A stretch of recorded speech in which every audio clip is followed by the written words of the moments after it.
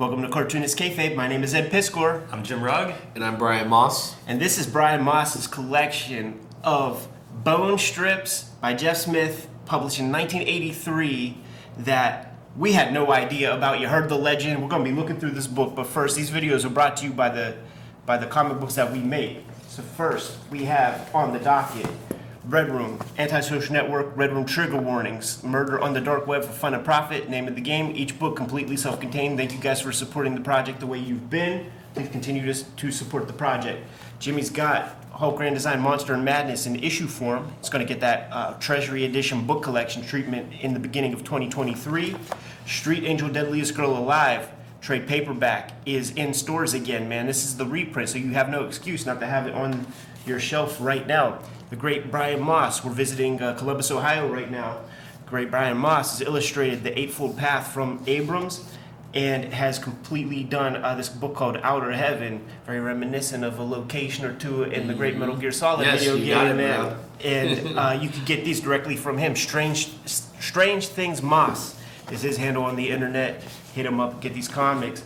Now, the legend and the blockbuster hit of Bone came with a lot of baggage, a lot of intel. We knew things about it because there was lots and lots of articles. Places like Wizard Magazine would be the first place I heard about it, discovered it. And the story always starts the same. Jeff Smith went to school at maybe OSU. Yep, OSU. And did a comic strip in The Lantern, the college paper. Yeah, we heard about it, had no idea that it was collected. Leave it to Columbus-born dude to find this in a motherfucking thrift store. Yeah, $4. Man, this really is like the stuff of collector dreams, like finding the stuff that either you don't know exists or finding it in a thrift store or a garage sale or somewhere where like they don't know what they have. Exactly. Tales from the Lantern, a collection of cartoons from the Ohio State University newspaper, The Lantern, by Jeff Smith. Clearly, like, the graphic design, very old school. Copyright 1982-83, about 10 years before the Bone comic started, ladies and gentlemen.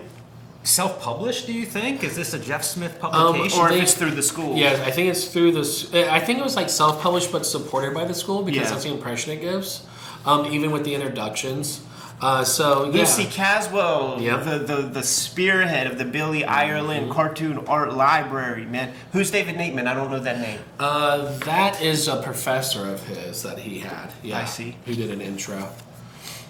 Man, that's so cool. Lucy Caswell. It's actually really funny. Like, she actually kind of like, she's like, he's trying to do this. Like, you can see it's so loving, though, so it actually reflects their relationship. Think of what an influence, though, Caswell, and I mean, certainly the Billy Ireland would have had on, now at this point, generations of cartoonists. Exactly. They come from all around for this. Yeah. It's this is definitely a piece of history that is like very important for Columbus and Ohio, but also for the world of cartoonists. Because absolutely, just the way that book has penetrated the world, this is definitely where it all started and why it's important. Off the jump, Miss Lucy is on point 100. Talking about Walt Kelly's Pogo. I might have heard of Walt Kelly's Pogo because of I've only heard Jeff of it because Smith. of Jeff. Yeah, exactly, absolutely, man.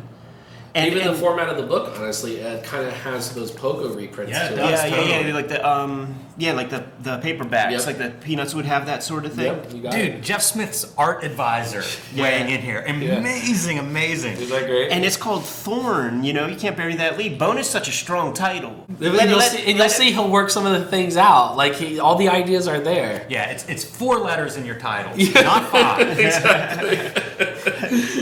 Got that Celtic. Yep. That Celtic font. Feels like a storyteller there, and probably a little bit of a reference to Pogo that I think of as the great lettering. So look at the slightly off model Bone right there. Got that thick neck. Got that Kurt Angle neck a little bit. Yeah, it's interesting. Even that early on, you can see like some of the quality of the line work, but it's weird because with this, like some things you'll notice that are kind of off or not, or maybe intentional, right? Like the oversized head of the characters. It feels like Von Baudet. Yeah, exactly. But what you'll notice, what you'll want to pay attention to as we turn the pages, guys, is how Bone interacts with the characters. It's a very animation-esque kind of approach. It's not comics at all in its traditional form that we know. It's second by second by second. Right out of the the Bone we all know. Oh, At least that absolutely. headshot of the Absolutely. dragon. Yeah, and it's like some of these beats, like they make it into the final book. You know that little leaf bug. Yep. Totally. Yeah, those characters. and this are the joke, same. that's in issue 1. Yeah, that's what I said. You're going to see the same beats, guys. It's wild. It's kind of weird, actually, to like see it this way. It's freaking me out thinking of like, I don't know, is it 1990 when Bone comes out? Like 8 years between the original strips, and then like he goes off and has a career, and Yeah, I'm he sure does thinks animation. about this stuff, and then Little- comes back to it. Bebe's kids, man. We don't Yeah. die, we multiply. yeah, exactly. It's funny because they worked on that. That's what I'm saying. That's what I'm saying, man. And this is really weird, right? Yeah, that's a joke that didn't make it Yeah. into the book as far as I remember. And he really, he figured out his Thorn model because Yeah. she's very, like Jesse Pinkman sold her some of that blue glass type shit right there, man. A little sucked up. Right, exactly.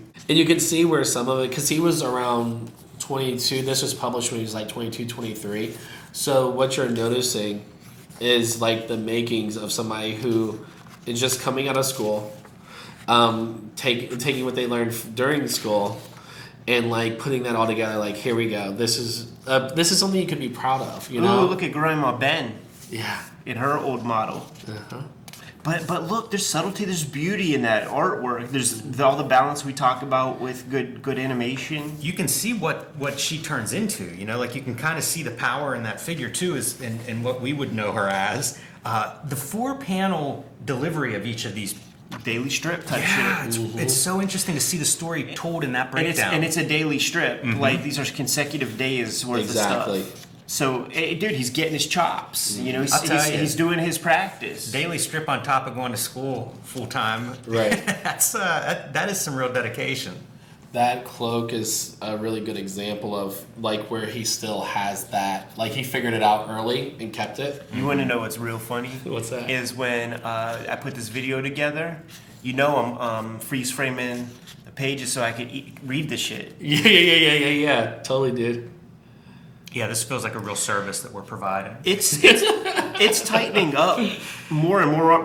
We're less than 55 pages in because I'm sure the page number didn't start on strip 1. Right. And the confidence in that ink is getting stronger and stronger. And when you see him actually throw that brush down, like that's a Jeff Smith job right there. Exactly. Yeah, I've been looking at some of these and thinking like they're very competent. Like the spotting of the blacks, foreground backgrounds, like it's strong work. It's much stronger than I remembered whenever I'd see because there's also the kid version of this, and I feel like you would see little bits of reprints of that early on in the Wizard, where it might be like he did the version of this when he was a kid.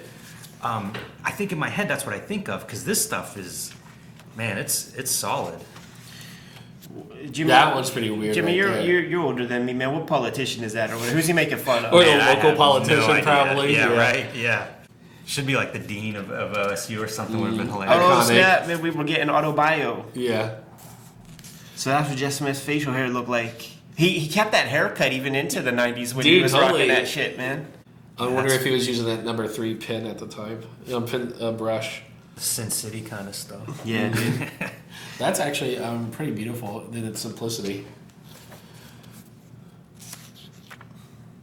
It's so wild. Like my mind feels like it's just this does not feel real. I know, it's crazy. Look at this, man. Some textures that he'll dismiss. Yeah, get rid of. But now it's Jeff Smith interacting with his Bone characters. It's kind of surreal, actually. Yeah, it's very cool. Yeah, stupid rat creatures would evolve a little more, but you Yeah. still see their, you see the DNA in all of it. Oh yeah, the tail of that dialogue bubble cutting through the black with no holding Interesting. lines all the way. You don't see that often. Thorn doing some action stuff, like for a daily strip. It's neat that this is more of an action epic. Yeah, it's almost Totally. Liberty Meadows. Yeah. It really feels like a blueprint for that. When- Because you have your cartoons next to the good-looking girl. Zeroing in on some of this mark making, I feel I see like Sergio Aragone's kind of lines in there, and I remember Jeff. He's like, I'm a toon head, man. I like animation. This is where he starts getting really confident in the work because he's doing a lot of different techniques in there. Spotting blacks really well. Yeah. Like, that's weird. This one right there, the first panel, Mm-hmm. like the rat creature upright, it's horrifying. So much rendering on it too. And then you come down and it's like cartoon language. Yep. You know, like the juxtaposition of that kind of horrific image next to Check out these guys. real traditional cartoons. That's a great piece. Yeah. And it's so funny that he was sitting on this throughout the whole 80s, because, like, this could have been published by anybody. yeah. you know? Yeah, but it was, and it makes you wonder, like, was this thing just not received? You know, was this a I don't think he was about any of that shit. Yeah, like, 'cause I don't think he's got long boxes at the crib. No, but what I'm saying is, like, you get a shot, right? Like, let's self-publish a collection of this. And if it doesn't generate anything, like, you gotta eat. You Right. know, like this may just not have... Is there even a price on it? Yeah, $3.95. Yeah, so a lot of times what happens and what maybe occurred is that they published it like out of school as kind of like maybe a final or like just like completing it. Right, like a thesis. Yeah, exactly. So I think it kind of felt like to me, or because I did talk to Jeff about it, but not much. It was just like in passive conversation, and it's just one of those things where it was just like, oh, leaving that something new because he went directly into running an animation studio. And this is, this is maybe 10 portfolios worth of submissions that totally hit the guidelines for like King Feature syndicates, So like you get enough rejections from those, I guess, because it clearly was not, I think, look, dude, he's keeping that same language. Yeah, exactly. With that guy with the tail kind of going up through the cloak like that. That's in the comic. I'm super impressed by the rigor of this work, and when you think of what newspaper strips would have looked like at this time, like, I don't know that you could do this. Yeah, and that's probably the note they gave him. Yeah. Every kid would be attracted to that, if they walked by or breezed through that page. Yeah, those guys, I mean, they just shit on the newspapers. Yeah. Like, those syndicate guys, like, they're just fully out of touch. Yeah, you can find some writing on that too, man. Like comics historians that are pretty critical. I think of that Encyclopedia Comics talking about the decline of the newspaper It's true, strip. because there were the guys who were the top dogs, like that Captain Masterson or whatever, who like, okay, I got this new strip, Little Orphan Annie, Dick Tracy, like, and he had the vision, and then it's Joey Jerkoffs who take over that syndicate, maybe his kids or something. Mm-hmm. But I can imagine 1983, you have this, and there's just no outlet for it. No, Right. totally, yeah. Yeah, because it's actually pretty ahead. It just like say, he just didn't have his. It just wasn't refined to a point of where he wanted it. But and like I said, Jeff's pretty like critical of this. Like just from when we talked about it, it's like he goofs around on it. But it's one of those things where like I think there's a high value in things in here that that he's doing that are lost in translation from like this to the new one, This to his is recent one. Yeah, this is an important document. Yeah, we exactly. did Fritz the Cat story that Robert Crumb did just in his sketchbook that was sitting in his sketchbook for about 5 years before like Ballantyne came. Was like, let's just gang all this up and put it out. Zap Comics is a thing. You have these comics. Let's publish them. And just as a young cartoonist, striving to get to a place where you're publishable, seeing the proto works of cartoonists that you like a lot is very instructive and very motivating to just keep going. This stuff is very far along. Right. It might work the opposite for a young Eddie Pete to be like, oh, so he's just started out and he's this good. Right. But I do think a lot of cartoonists are very withholding on their early works and things, and I think for the culture of comics, it's a good thing to like allow all that stuff to be out there so that people can. Yeah, no, that's really well said because it's misleading because you always assume you come out the gate blazing, and it's like, nah, man, it's shit like this. You know what I mean? Yeah, I mean we're at page 109 already. Like Right. this dude put in work. It wasn't like, hey, so self-publishing is a viable form in comics now. I'll do Bone 1. Right, exactly. And and what is Bone 1? Maybe a fifth draft. Right, of exactly. Yep. a story. Look at Grandma Ben starting to turn more Grandma Ben-ish, dude. Yeah, especially like here with the squinting eyes and everything. Getting like Popeye arms, the hair is growing. Just add a couple wrinkles around her face here, and we're in. Every facial expression different. Every single one. On everybody. It's interesting to see the characters evolve, but he kind of keeps the Bone character still in the same place, the same anatomy and behaviors as in the beginning. Little chunky, but like you could take this image and imagine that it's in the comic. Yeah. His lettering is so sharp, too. It's getting there, yeah. It didn't start in that place, you see. No, right, yeah. And it's getting there. His whole facility for cartooning is just It's coming amping up. alive. Yep. Boy, coming alive's the right thing. Like seeing Bone holding a little possum, it feels alive. It feels like you have multiple characters interacting. Very physical. And this kind of stuff, it's a little bit experimental. Like, it's such a nice break for a daily strip to go to that style for a day. Yeah, and actually, I can kind of see like how this would be frustrating, to like, because it's so much innovation so fast that like, and it's like, where would this fit? We weren't It's ready. Yeah, exactly. Because if you look at his publication history, it's like he's doing it himself. Like the innovation is literally like within him and the way he presents it. You know? And imagine if, young eager beaver, Jeff Smith, like gets some positive, like, from Kamiko or something. Now Andrew Rev owns this or some shit. Yeah, we would never have it. The true form of it, That's a fascinating part of the Bone story. Because you could see this could have hit. Like there's a variable in there somewhere. The right salesperson sees it, the right publisher sees it, somebody, this would have worked. But then you don't get like what we know of as Bone in the 90s. It becomes this phenom and kind of changes everything. This could have completely ruined that. Yeah, it feels like it makes sense too, because like this is kind of ground level if you think of ElfQuest and Cerebus. Like those early direct market I books. try to think of like how this fits with what was going on at the time, and man, it's as good looking as any of that stuff. Better looking than some of it. Yeah. Like it could have been there. It could have hit. Like if he'd have figured out comic books in the direct market in 1983, 1984, that might have been the version of Bone that we got. He talks about a lot, like how the Watchmen mouse loop of like that 86, that mid 80s phase. So I think that kind of like got him going and thinking in that direction, because that was such a motivating time. Because there's no reason why this couldn't shine during that time, because it was liberating. So I could see post that, and I think some of being it's amped up. Yeah, I think some of its success in the 90s was that liberation of 90s extreme, Jim Lee, McFarlane, Life. Like, that's the shit that's out there. It's all about artifice. It's all about lines and mania. And this was a comic that shop owners were able to put in people's hands. Like, want to actually read a good comic? Right, exactly. Ooh, That's uses some fun. screens. Yeah. Going Mike Saints, man. Maybe Mike Saints inked that page, dude.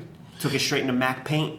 And I think that's probably where maybe the work kind of falls apart, because when you get this character mashing up against that character, and then let's say with Thorne in there, it's like three different kind of styles going on, so... But even rapidly, like from day to day, like this is like busy, right? So he's cutting it down a little bit. Yeah, he's literally learning on the next page. Yeah. It's almost like watching like a young athlete that develops, where it's like year 1, year 2, year 3, and it's like the dude's a superstar. You can almost see like, I never think of cartoonists that way, but if you're doing a daily strip in front of an audience, man, the trajectory of what he is by the end of this, at this point in the book, it's phenomenal. Like, it's really rapid development. And this is somebody like, if this was coming out the gate, 4 consecutive images that you could swipe on Instagram. Right, exactly. This just blowing up. This is going to be, an account that has 300,000 followers. Like by the time you get to the end of this book. You were so right about that. Like, this would have been incredible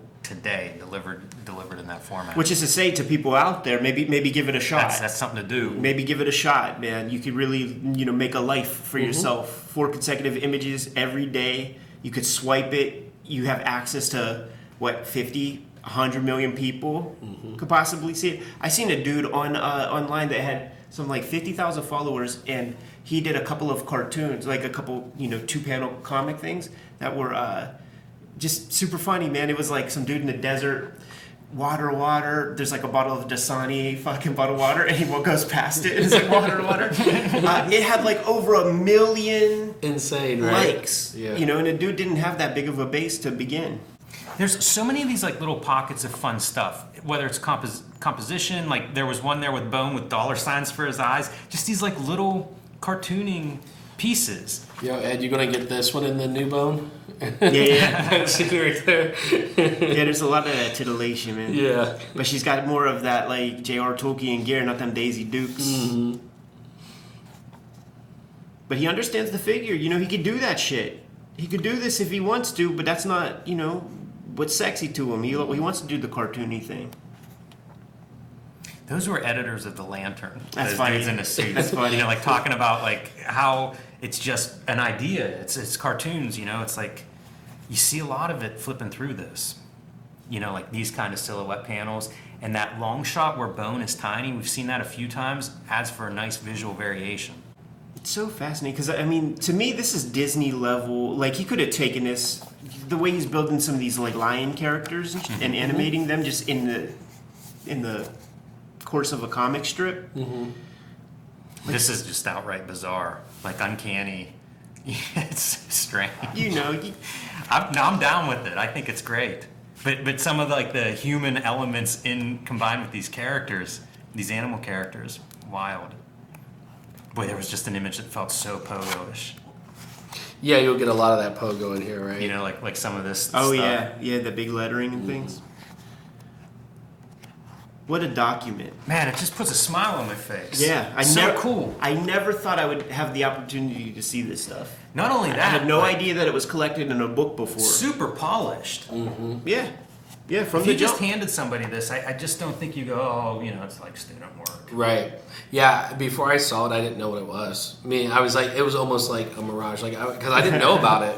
I really didn't. Like, I didn't know that the Lantern history of it when I got at the time. You know. Brian, thank you so much, man. Yeah, no this is problem. a treasure. For For sharing sure. this with us and sharing it with the audience. Totally. Kayfabers, like, follow, subscribe to the YouTube channel, hit the bell. We'll notify you when new vids are out there. Jimmy, tell the people what you got. Hulk Grand Design, Monster Madness in comic shops now everywhere. Complete retelling of the Hulk's history, 60 years, and doing the oversized treasury size collection in January. So pre-order that now at your shop or wherever you buy books. Street Angel, Deadliest Girl Alive, back in print from Image Comics. 8 complete full-color stories of the homeless ninja on a skateboard, perfect for any superhero fan, especially as we approach Christmas. And you can join me on patreon.com/JimRugg, where you can see a lot more of my comics and art and download out-of-print zines and minis and more at my Patreon. Brian Moss, tell the people what you have. We got an Eightfold Path through Abrams Megascope. That is out now. Please definitely check it out if you get a chance. Worked really hard on it. Also got Outer Heaven. We're currently working on the second one. That one's available. Hit me up on Instagram or Patreon. Strange Things Moss. Red Room trigger warnings. Red Room, the antisocial network, are out there in the wild today. Murder on the dark web for fun and profit is the name of the game in Red Room Comics. Each of these books is self-contained, has 4 stories plus a bunch of additional material that you're not going to find anywhere else. On my Patreon, I have all of these comics, plus I'm serializing new strips that have not seen the light of day yet and won't until 2023. $3 for that archive. I have a link tree where you could get to all of that material. Jimmy, what else do we have out there in the wild, man? Subscribe to the Cartoonist Kayfabe e-newsletter at the links below this video. You can also find Cartoonist Kayfabe t-shirts, merchandise, mugs, fanny packs, and more at our spread shop. That link is below the video as well. It's another great way to support the Cartoonist Kayfabe channel, given those marching orders will be on our way. Make more comics.